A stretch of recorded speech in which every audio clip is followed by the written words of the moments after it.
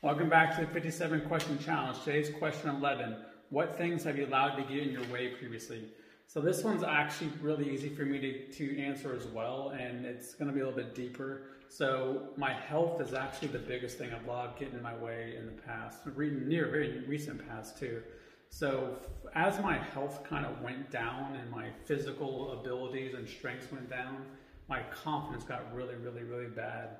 And as I started having more and more problems and my heart rate kept going crazy and the doctors kept telling me there's nothing wrong and I knew there was, I got to the point actually where I was like having another panic attack in the closet and my heart rate was like at 160, I was pain everywhere and I was like, fuck it, I'm just gonna lay here and die. And I just sat there and eventually it went away, thankfully, and I didn't die, but I was very much convinced that was.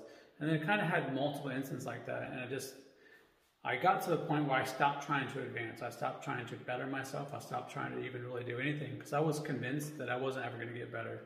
So I really let that get in the way.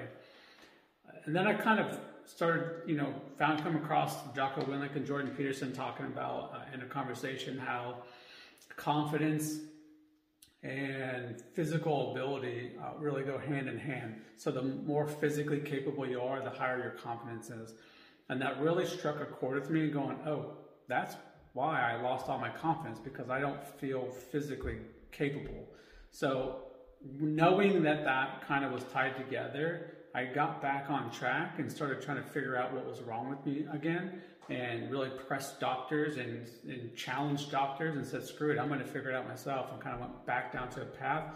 And that's kind of what led me to these eventually. So that is what I let get in my way. Hopefully this helps somebody else out there challenge things and try to improve themselves. Let me know what has gotten in your way in the past.